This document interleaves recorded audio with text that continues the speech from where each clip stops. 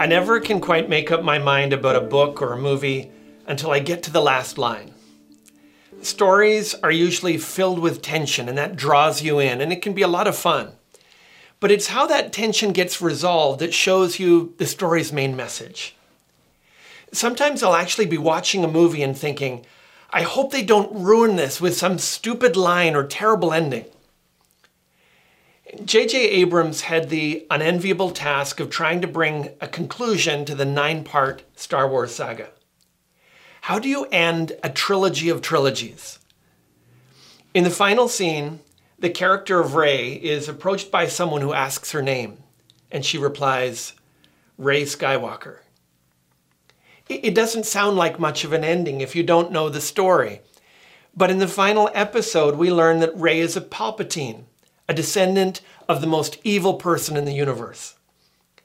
But by the end of the story, she's adopted the name Skywalker, who represents the most noble in the entire series. With that one line, we learn what the message has been all along. It's a story of how a Palpatine can become a Skywalker, how terrible evil can be transformed into wondrous good. Because there are so many characters and details and subplots along the way, if you miss that line, you might have misunderstood the main point of the movie. The thing is, I fear that the same thing is true of Jesus Christ. People chase the details and the subplots in his life, but often they can miss the point of his life because they never reckon with his final scene. They misunderstand him because they never take the time to really hear his final line and what it might mean. You may have gone to church all your life and still gotten Jesus wrong. Or you may be brand new to Jesus and have assumptions about him anyway that may not be in line with Scripture.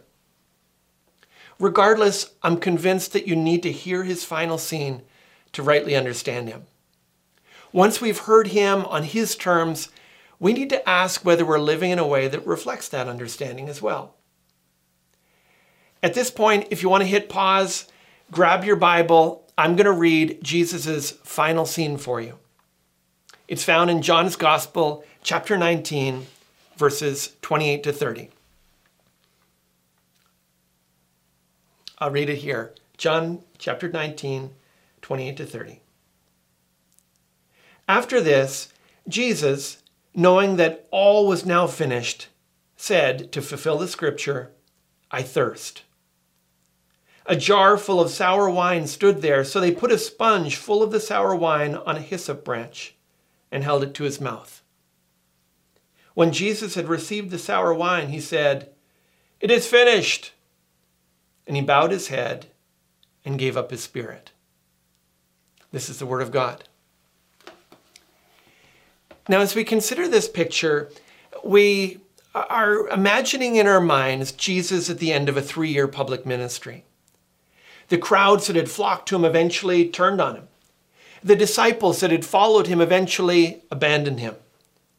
He lies dying, nailed to a cross, condemned as a criminal, with the only crime listed on the placard above his head being that he's the King of the Jews. He's crucified between 2 criminals, and so his death feels eerily common.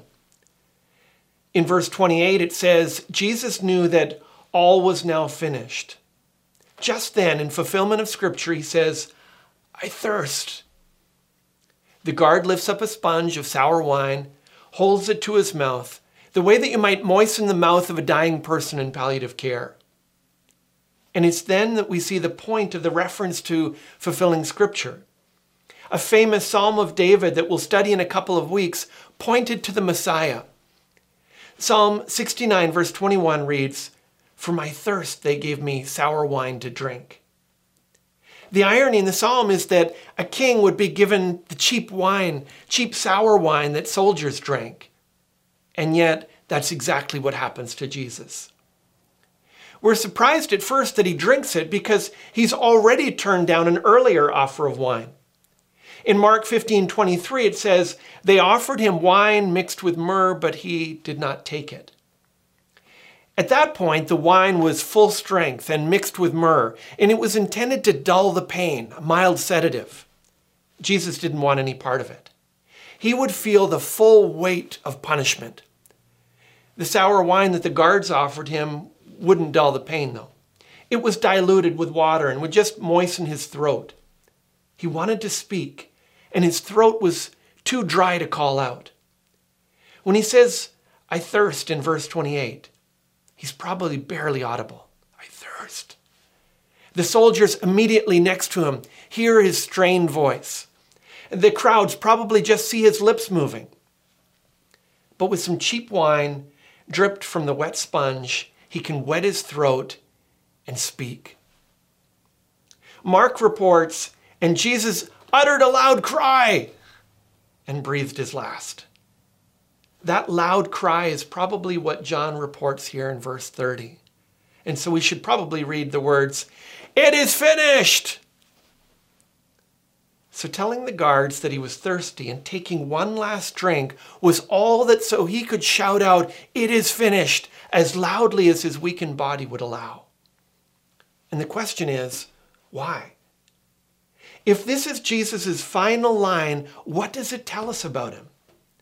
If this is Jesus' final scene, what does it reveal about how he saw his own life?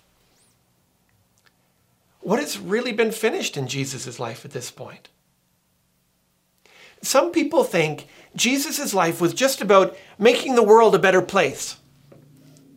But if that's the case, he certainly didn't finish that. He's surrounded by screaming crowds that are glad he's almost dead. He's hardly finished making the world a better place, so that couldn't be what his life was all about. Some people think Jesus came to reform religion. But if that's the case, he certainly didn't finish that. It was the religious leaders who plotted his death. Religion was far from being reformed by Jesus. So that couldn't be what his life was all about either. Some people think Jesus came as a political revolutionary. But he didn't change the Roman Empire. Nobody could say that he had finished any kind of political reform. So that couldn't be what his life was all about. Now, one of the most common misconceptions is that Jesus came as a great teacher. And he did leave us with some incredible teachings. But he certainly didn't finish teaching us all that we needed to know. Even his own followers recognized that. None of the New Testament was written yet. And so Jesus' life couldn't have just been about teaching us what we need to know. Finally, many people in the world today would say, Jesus came to start a new religion. Jesus is a great religious teacher. But was he really? Sure, he was able to draw a crowd. Many gathered to see his miracles. But the crowds that cheered his arrival in Jerusalem called for his death later that same week. And even his disciples had given up and were disheartened. If Jesus just came as a religious teacher, he certainly hadn't finished that work. And so that couldn't have been the main point of his life.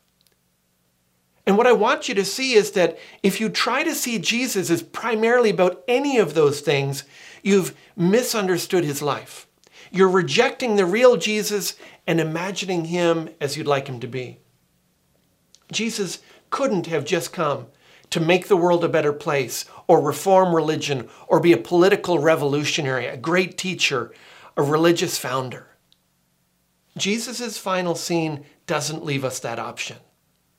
That would be like concluding that Star Wars is mostly about Jar Jar Binks. You may like to think that, but you'd be rejecting the message of the story. You need to interpret Jesus on his own terms and through the lens of his final scene.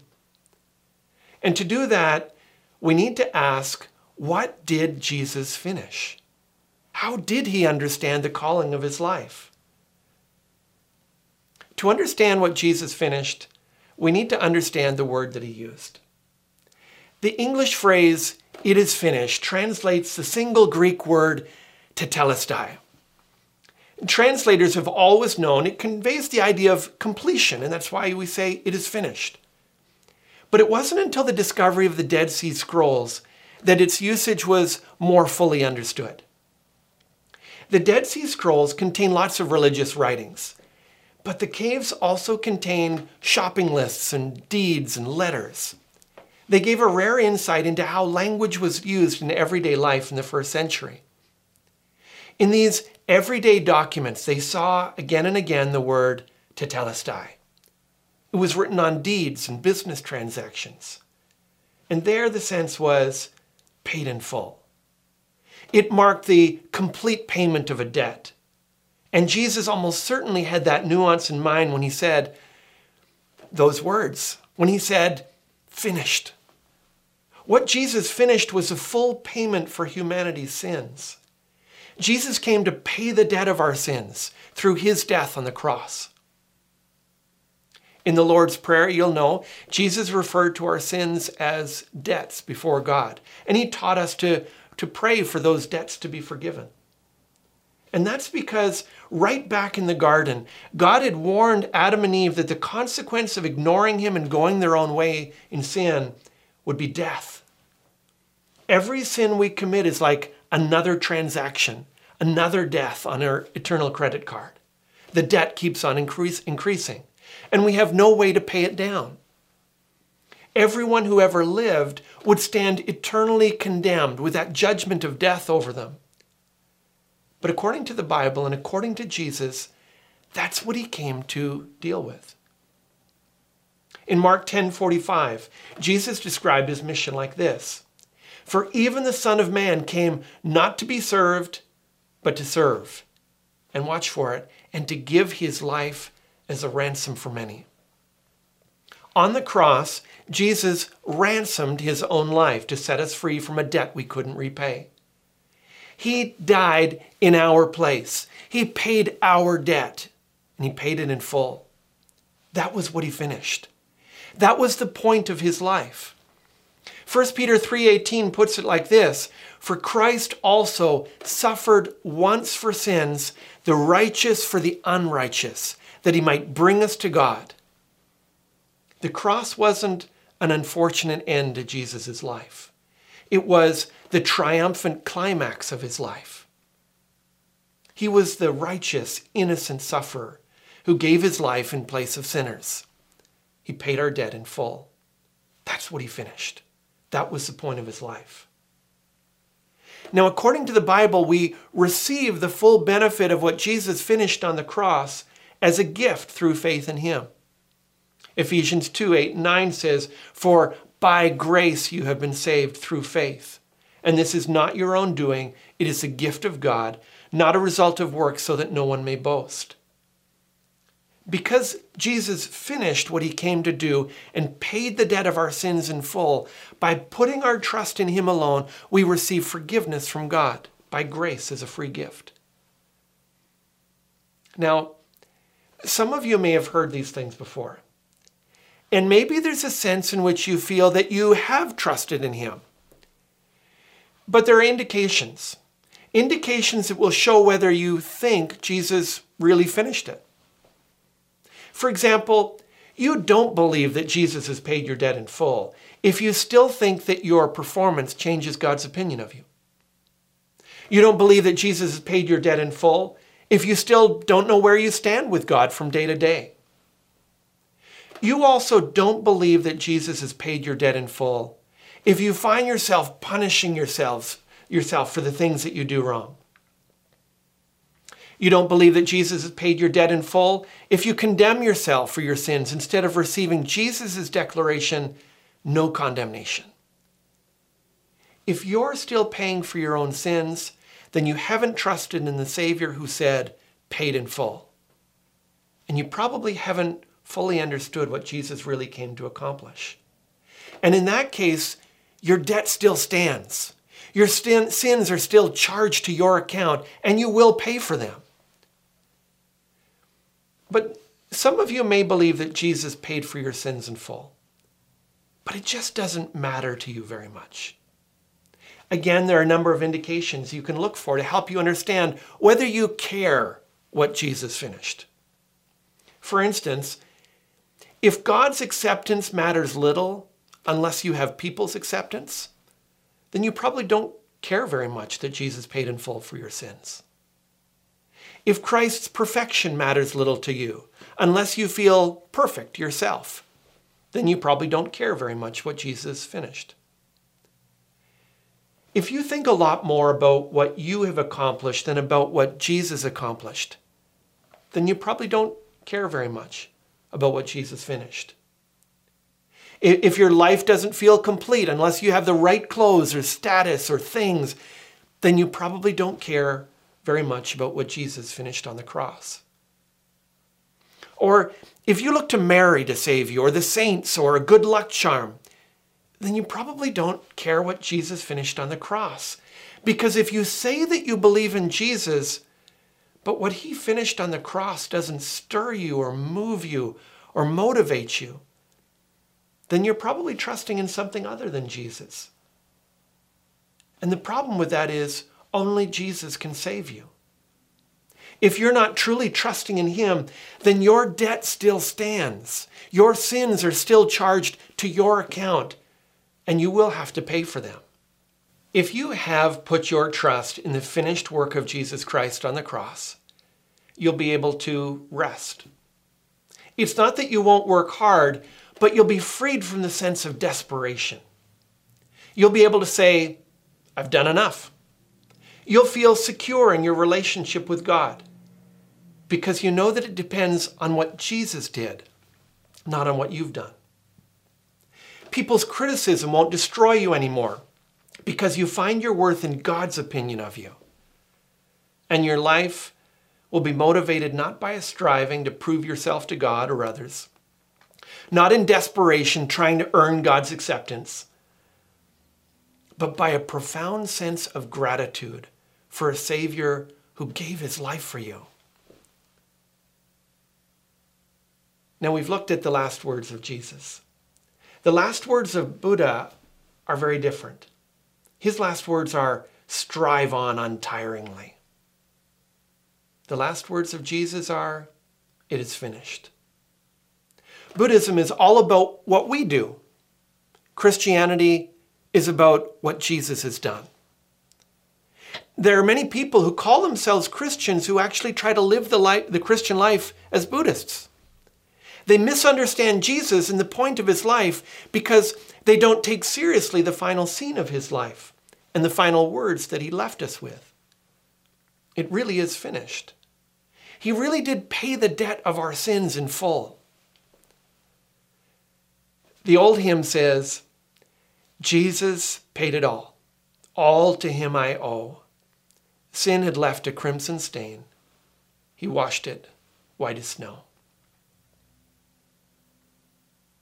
Come to Jesus for the forgiveness of your sins. Come to Jesus for rest. Come to Jesus for acceptance. And come to Jesus to experience the love of a God who reaches out to sinners. He's already paid the price for you to come. Now let's pray. Heavenly Father, we stand back in awe of all that Jesus did.